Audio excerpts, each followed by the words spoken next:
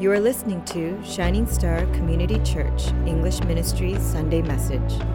Please visit us at www.shiningstar.life.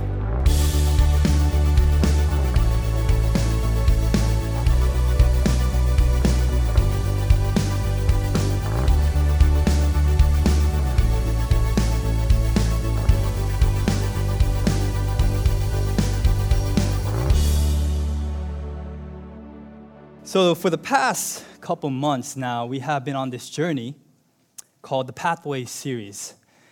And today is our last day.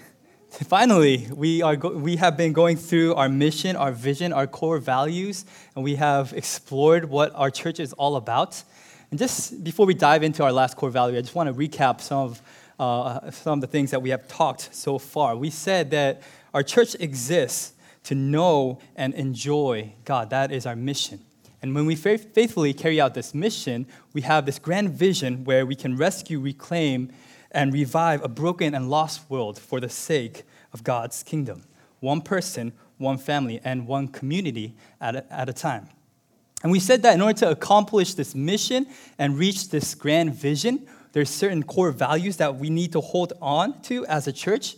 And the first one is the Bible. We have to hold on to the truthfulness, the trustworthiness, and the authority of Scripture. And because the Scripture has authority, we need to treasure the preaching and teaching of God's Word. And we need to pray, we need to evangelize, we need to experience Spirit-filled, gospel-driven worship. We said that we have to follow Christ no matter what the cost is. With discipleship, we said that we need to love one another in community. And last week, we explored what biblical stewardship is all about. And finally, today, our last core value is this. We value the building and supporting of healthy, gospel-centered family relationships.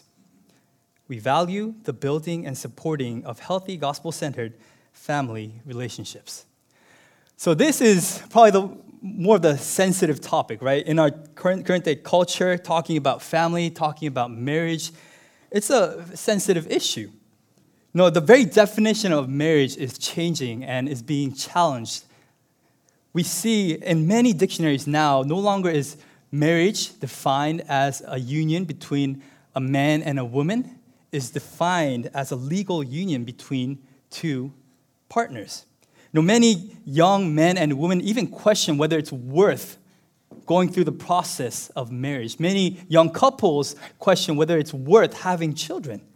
We see the divorce rate spiking up. We see cohabitation increasing. We see the rate of marriage at its all-time lowest in the U.S.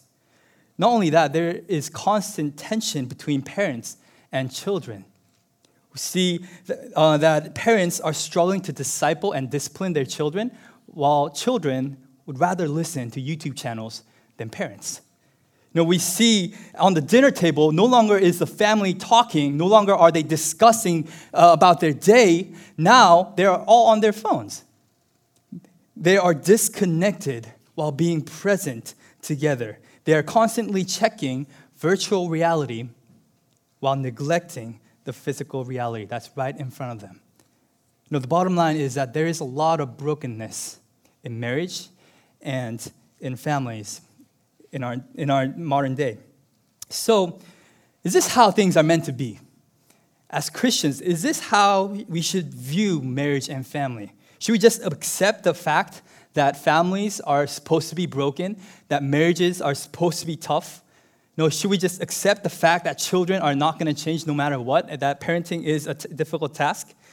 No, the Ephesian church had the same issue because the city of Ephesus was dealing with some of these marital issues, these parenting issues, confusion in gender roles and gender identity. And Paul, in today's passage, addresses this significant issue called family and marriage. And through this passage, we are going to see that the key to a healthy marriage and family is Jesus. So the main idea of today's sermon is this: Jesus is the key to a healthy marriage and family. In today's passage, Paul reminds us that marriage and family is not a man-made idea, it's a divine idea. It's a sacred design that God came up with. In verse 31, he quotes from Genesis 2:24, which is kind of the foundational verse for the idea of marriage. Before sin entered into the world, before there was any such thing called culture, God creates marriage. We see the very first establishment of marriage, the institution of marriage in Genesis chapter 2. So one thing we have to understand is that God is the designer of marriage and family. When God created Adam and Eve in Genesis, they didn't accidentally fall in love with one another. They didn't accidentally have children. No, the Bible says that God custom designed marriage and family for Adam and Eve. God created this family and marriage with a unique purpose and a unique plan. Every summer, our youth group, we create retreat shirts. And when I create that shirt, I can custom design the shirt. I can have the shirt say whatever I want to say. Marriage is not like that. Marriage is not a product that customers can custom design based on their tastes or based on their values, because marriage is something that is sacred. It's something that is specifically designed by God for a specific purpose. God is the ultimate designer of marriage and family. There's a couple of things that we can notice in this original design of marriage and family. God designed family and marriage to be the fundamental building block of human society. Before God created a church, before God even called the people of Israel, even before God put people together or nations together, God created family and God created marriage. Family is not a byproduct of our society. It's not just an optional thing like most will say. It's actually essential and it is critical. Every one of us are actually a product of a marriage, a product of two beings, a man and a woman coming together. We are heavily influenced by family and marriage. Not only is God's design of marriage and family the fundamental building block of human society, it is also a blessing. Family is a blessing. Marriage is a blessing. When I was in college, a lot of my friends say, "Oh man, if you get married, your life is over." Right? If you get married, there's no more fun. Now it's you can't play. It's all about commitment, right? But the Bible tells us that marriage and family is a blessing. It's something good, surprisingly, right? In Genesis chapter 1, we see that God says he creates the universe in over 6 days, and he says that everything was good. He uses the word tov 7 times to ensure us that his creation was not just good, it was perfect. But when you go to Genesis chapter 2, there's one thing that stands out, and God sees it, and it says, "Oh man, that ain't good." He sees Adam, the man, alone, and God says in Genesis 2:18, "It is not good that the man should be alone." One thing you have to notice is Adam did not realize his personal loneliness. He didn't say to God, "Hey, God, I think I'm incomplete. I think I need something." No, Adam did not realize that. It was God who saw Adam and said, "Man, that is not good." So what does God do? He puts Adam to sleep, and from Adam's rib cage, he picks out a rib, and he creates a suitable helper for Adam. The Bible says that God brought Eve to Adam, and Adam just says, "Whoa, man." And that's how you get women. Oh, man. So when I told that joke to our youth kids, they were like laughing. Yeah, that's a joke. But the idea here is that Eve was a blessing to Adam. The moment that Adam saw Eve, he was like, "Man, she is the bone of my bones and the flesh of my flesh." He was in love. And the same was true with Eve. Adam was a blessing to Eve. Not only that, we see that the very first commandment that is given to mankind is to be fruitful and multiply. In easier terms, God is saying, have many babies. Right? A lot of babies is a sign of blessing. If you study the Old Testament, whenever God is blessing his people, like Abraham, like the people who are oppressed in Egypt, we see their number increasing. Children are a blessing from God. They're a gift from God. That's how we become fruitful and multiply and extend our dominion and expand God's kingdom on this earth.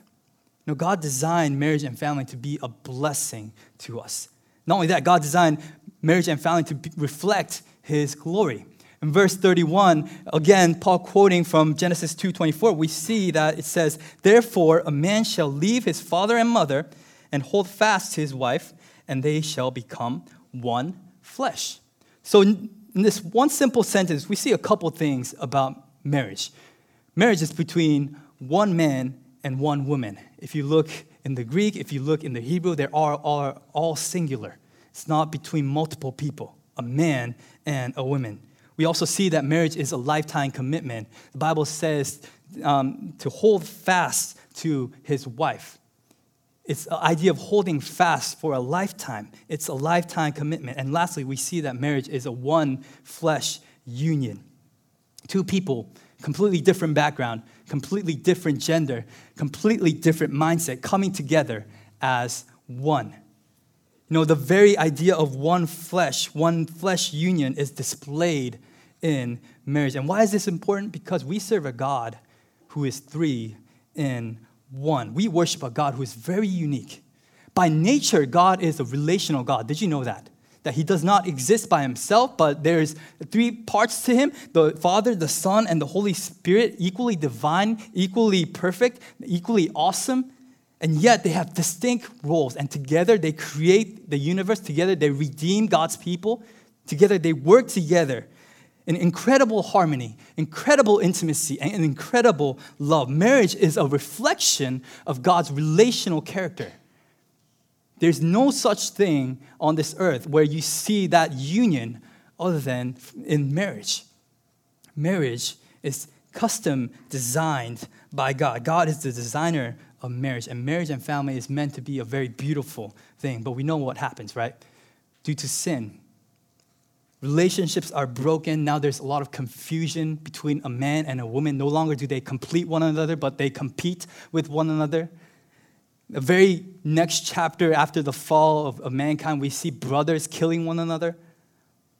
We see sin distorts the relationships that exist in families and in marriage. But praise be to God, because we see that Jesus restores what was broken due to sin. While sin distorts and destroys God's design for marriage and family, Jesus restores. So Jesus is the key to a healthy marriage and family, because sin is the problem that causes all this distortion within the marriage and family. Ephesians 5 and 6 are really tough for us to understand. It's even tougher for unbelievers to understand.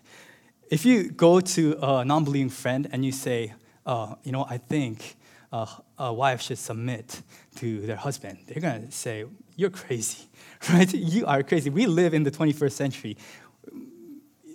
Gender equality, right? Women, actually, they're more skilled. They make more money most of the times. They have better jobs. The guys should help out, right? And when you talk about all these values that are stated in Ephesians 5 and 6, it makes no sense, really. No, it seems like it's very outdated. But it should make sense for those who believe in Jesus Christ. It is a weird thing for people outside of the church. Inside of the church, this should be a profound mystery that is displayed. It says in verse 32, Paul, after quoting from Genesis 2:24, he says, "This mystery, which is marriage, is profound, and I'm saying that it refers to Christ and the church." For those who are single today, maybe you're listening to this and you're thinking, okay, I have nothing to take away from today's message. Well, in the future, maybe I'll get married. In the future, I'll have kids, but not now, right? Not now. But you have to understand that Paul is not just simply giving premarital counseling here. He's not just giving you tips on how to raise a kid. He's actually displaying the gospel to us. Paul is talking about the gospel of Jesus Christ that is displayed in this beautiful thing called marriage. So marriage is a projection of the gospel. Not only is it designed by God, it is a projection, a picture of the gospel, which means husbands and wives must understand their role and responsibilities in marriage in light of the gospel. In verse 22, we first see the role of the wife. It says in verse 22, "Wives, submit to your own husbands as to the Lord, for the husband is the head of the wife, even as Christ is the head of the church, his body, and is himself its Savior." So a couple things to notice here. Notice that Paul is not talking about men and women in general. He's talking about a husband and wife relationship. He's not saying all women should submit to all men. He's not talking about whether or not we can have women presidents. He's not talking about things outside of the household. He's talking about matters inside of the household. He's saying that a wife simply submits to the husband. Second thing we should notice is that the word submit is not a term to make women inferior, because the same Greek word is used in 1 Corinthians 15:28, where Christ willingly submits to the Father, and by submitting to the Father, he's able to accomplish the Father's will. While in that verse, it's not saying that Christ in any way is inferior to the Father. The Father and the Son are equal in value. They are equally God, yet Jesus willingly lays down his deity. He follows the pathway to all the way to the cross, and he accomplishes the Father's will. So the word submit is not a term where we are trying to demean women, because it was used for our Savior. Third, we also should notice that husbands are meant to lead the household. They are the leaders of the household. No, some people say, well, Paul is just talking out of his culture, right? No, Paul is in a culture where men are dominating. By the way, he himself is a male, so what he's saying is kind of outdated. Well, you have to look at two things. Number one, he's making his argument based on Genesis, which there was no culture. Number two, the marriage culture back in the day was not what Paul has been describing. There was brokenness in marriage. No one speaks highly of marriage than Paul. No, if we say that this idea of submitting, wives submitting to the husband is not really a genuine idea, we're basically saying that the church does not need to submit to Christ. No, if the church needs to submit to Christ and acknowledge his leadership, then wives should acknowledge the leadership of their husbands and actively support them while they are leading the household. Okay, and now I can see that, a lot of our ladies are kind of tensed up, right? At this point, okay, Pastor, how are you going to kind of wrap this up? Well, if you look at the husbands, it's even worse, right? In verse 25, it says, "Husbands, love your wives." And if you just stop there, a lot of people will say, yeah, I can do that, right? I'm a lover, right? I can love women. I love women. But what it's saying is, husbands, love your wife as Christ loved the church and gave himself up for her.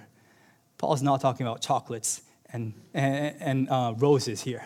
Paul is talking about a sacrificial love that requires one's life. Now, literally, you might have a chance to take a bullet for your wife. Hopefully, you can do that at that time.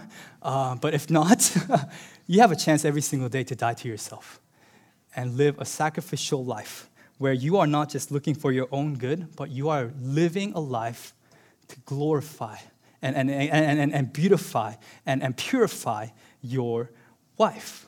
That is what Paul is talking about when he says, husbands, love your wife.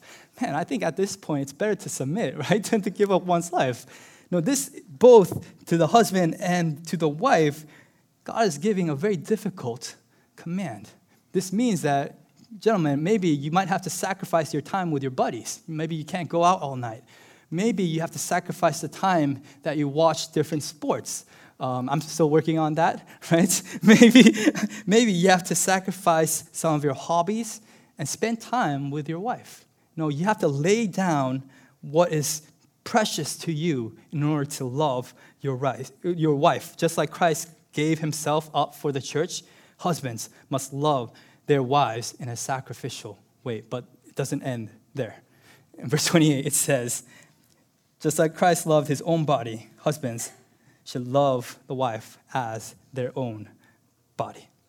Ladies, I don't know if you know this, but guys have very high self-esteem. we are very proud of ourselves. In the morning, if you guys look into the mirror without any makeup, right, what would you say? It's like, oh, it's kind of, I got to put on some makeup. I don't look too beautiful today. You know what guys think when they wake up and they look in the mirror? It's like, oh man, you are good looking today, right? My hair is messed up. How can you look so good when your hair is so messed up and you have like your drool marks on your face, right? When I talk to singles, people who are trying to get married, waiting for marriage, normally girls think this way. They say, man, what is wrong with me? The more and more years pass by, they say, oh, what is wrong with me? You know what guys say? What is wrong with girls? Right? They don't recognize what's in this package, right? They don't recognize who I am, right? I am a man of God. Guys don't have issues with self-esteem. That's why it's important to kind of make sure you affirm and acknowledge your husband if you're a wife. But guys don't have issues with self-esteem. We love our bodies, right? We work out. I don't work out, but a lot of you guys work out. guys, whether they gain weight, whether they have big bellies, it doesn't matter. We feel good about our body, right? And what the Bible is saying is, men, you guys love your body. Well, Paul is saying you guys should love your wife as much as you love your body. As much as you nourish and cherish your own body, so should you cherish and nourish and love your wife in a sacrificial way. Marriage is a projection of the gospel. Wives, you must willingly support and submit the headship of the husband. Husbands, you must sacrificially love your wife. One of my seminary professors, he said this, marriage is a slow, painful process of dying to oneself. It's not fun. It's a painful process where two people have to die to themselves. But when two people die, something beautiful comes out. The two finally can become one. When two people die, when one willingly submits and one sacrificially loves, there we have the picture of the gospel, the picture between Jesus and his bride, the church. Jesus is the key to a healthy marriage and family. God is the designer of marriage and family. Marriage is the projection of the gospel. And lastly, marriage and family relationships must be lived out with and by the gospel.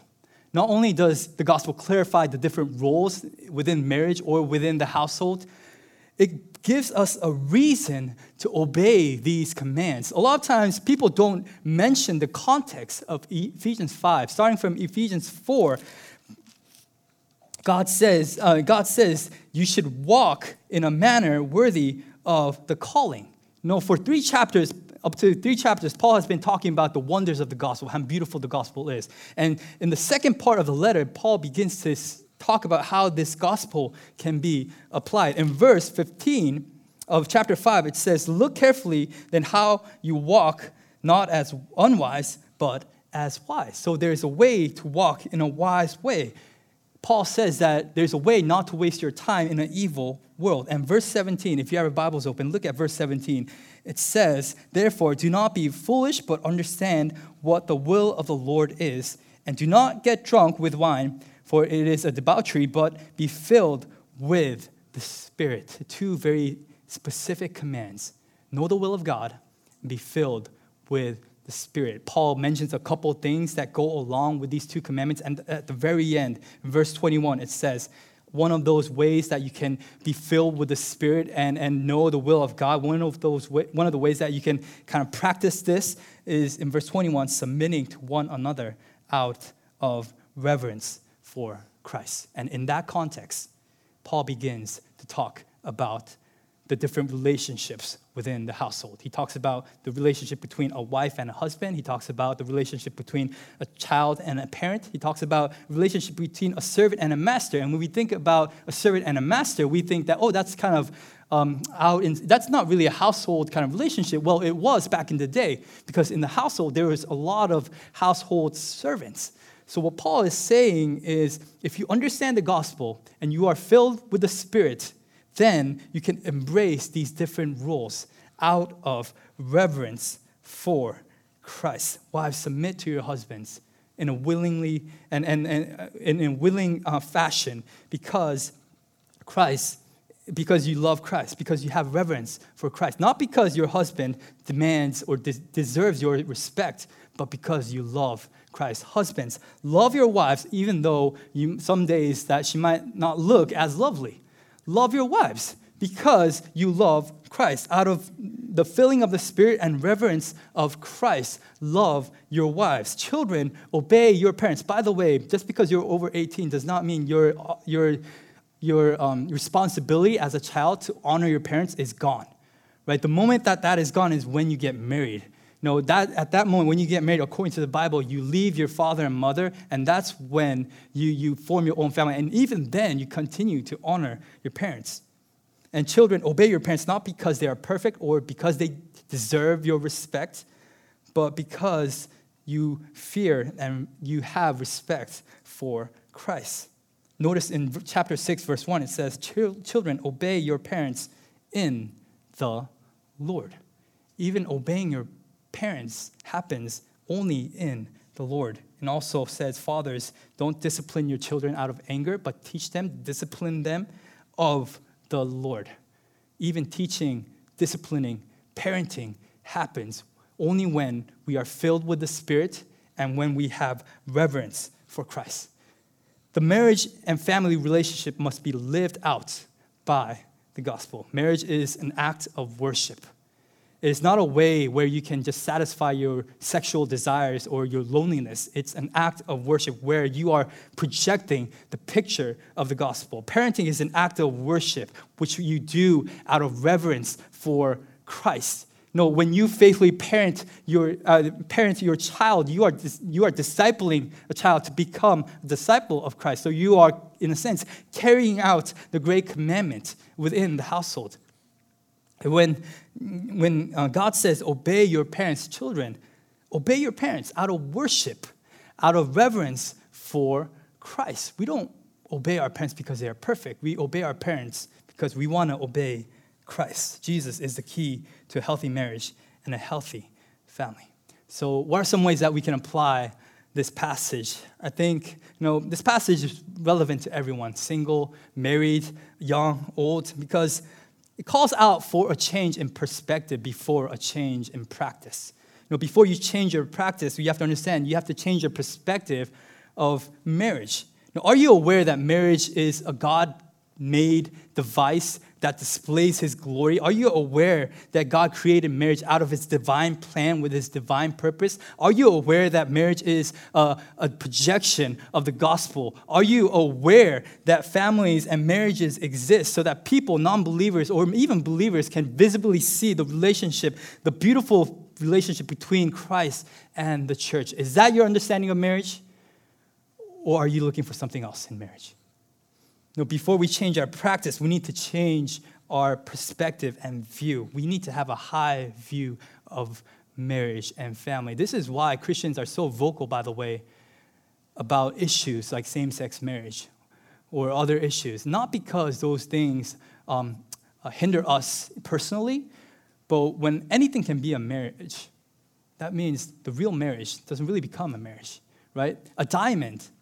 Why is it so precious? Because it's rare. A diamond is unique in its kind. If I can pick up a stone outside and say, this is a diamond, and I give that to my wife, right? I brought you a diamond today.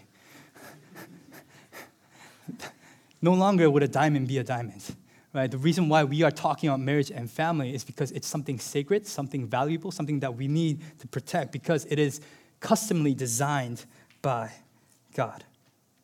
And I'm not saying that this is always the reason for you guys, but God has a plan. What I'm trying to say is God is the one who brought Eve to Adam. Yes, it is true, people like Paul, that there's for a season, for some of you, for a lifetime, you are called to singleness. And praise the Lord for that. That's a spiritual gift, by the way. That is not the norm. And if you are called to singleness, you are called to singleness for a very important reason. You are single so that you can carry out the work of the gospel. that is what Paul says in his letter to the church of Corinthians. You are single so that you can carry out the work of the gospel. And if you're married, you are married so that you can carry out the work of the gospel. Singleness is not a time where you are lacking in something. Singleness is not a time where you are just waiting. God is not just holding back something really good for you, but it's a time where you can embrace that time. You can deepening your understanding of the gospel so that later on, if you do get married, that you can practice some of these things in your marriage, and so that you can pursue a godly marriage later on. Singleness is not downtime. So I want to encourage some of our singles to take this time seriously. And not only that, when you look for a partner, this should change the way that you view people. You know, you can't just look for people who are good-looking or well-established, have a lot of money. Girls, you have to look for a guy who has leadership. You know, if a man is not displaying leadership within the church, if they are not leading other people in Christ, how do you expect him to lead a household, right? And if you see, if you see a girl who has a terrible relationship with their father, she has no respect for their parents, that should be a red flag right there. Because if a daughter cannot respect the authority of and the authority of a parent, of a father, how do you expect the daughter, the wife, to respect the authority of the husband? Doesn't make sense, right? So there's certain things that you should look for now that you have an understanding of a biblical, gospel-centered marriage and family. Pleasure is not the ultimate goal of marriage. Success and stability is not the ultimate goal of family. The gospel of Jesus Christ is the ultimate goal of marriage and family. And before my wife and I got married, this was about a year and a half ago, and we had marriage counseling with one of my professors, and it was really good. I think it saved my marriage. And one question that stood out to me, some of you know this story, but the professor asked me this question: what do you fear most now that you're going to get married? What do you fear most in your marriage? And we wrote our answer. I said, I fear failing as a husband. I knew I was going to be in ministry, so I was kind of afraid that I wouldn't be able to provide financially, or do things that normal people do, like normal families do, right? I was kind of scared of that for some reason. And my wife wrote, I'm afraid that my husband will die one day. Oh, and it's so sweet, right? But the professor said, both of you are wrong. Both of you are selfish and sinful. Why? James, are you the one who provides for your family? No. God. God provides for the family, not you. You're just an instrument. Hayne, that's my wife's name, are you the one? Is James the one who provides for the family? Absolutely not. God can provide. That changed my perspective on marriage completely. I thought marriage was between two people. It's actually not. It's between three people. When you make a covenant, not between just two people, but in front of God. God is the one who carries out the plan of marriage, and he refines you, he sanctifies you. There are struggles along the way, but in the midst of those struggles, in the midst of those clashes, you learn how to die to yourself in order to embrace the life of Christ in marriage. So, brothers and sisters, today, I want you to remember that Jesus is the key to a healthy marriage and family. God is the designer. Marriage is a projection of the gospel. And every relationship within the household needs to be defined, understood, and be driven out of the gospel. And this can only be done when you are filled with the Spirit. So pray. Let's pray together.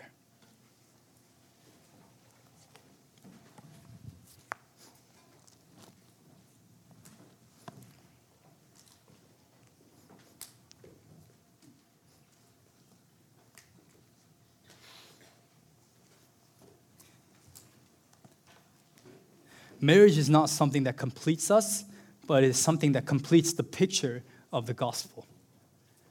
I think we can pray over this topic in various ways. If you are married, maybe you are struggling in your marriage, or maybe you're struggling in your parenting, Maybe you have personal issues with your father or mother, and it's hard for you to honor them. And I want to challenge you today. Walk in obedience, not because the other person deserves it, but because you love Christ, because you fear Christ, because you are filled with the Spirit. And if you are still waiting for that significant other, where you are just awaiting for your marriage, I challenge you, take this time not as downtime, but as a time where you can do the specific work of the gospel. See how you can practice and the gospel in your life. See how you can lead others within the church. See how you can love others within the church. And if you practice that right now, it's going to be so much easier when you get married to someone. If you have a firm understanding of the gospel, your marriage, although it might be difficult, it will never fail. Continue to pray for someone that God will bring you someone that not just is good in a worldly standard, but someone who knows the gospel. Because if you meet someone who's not willing to lay down their life in front of the cross, that person will never lay down their life for you. And your marriage will always have trouble. Ephesians 5 and 6 is such a promising message that it is possible to go back to God's original design of marriage and family, and that only happens when we are filled with the Spirit and when we understand the gospel. So let's pray and respond to the message together. Let's pray.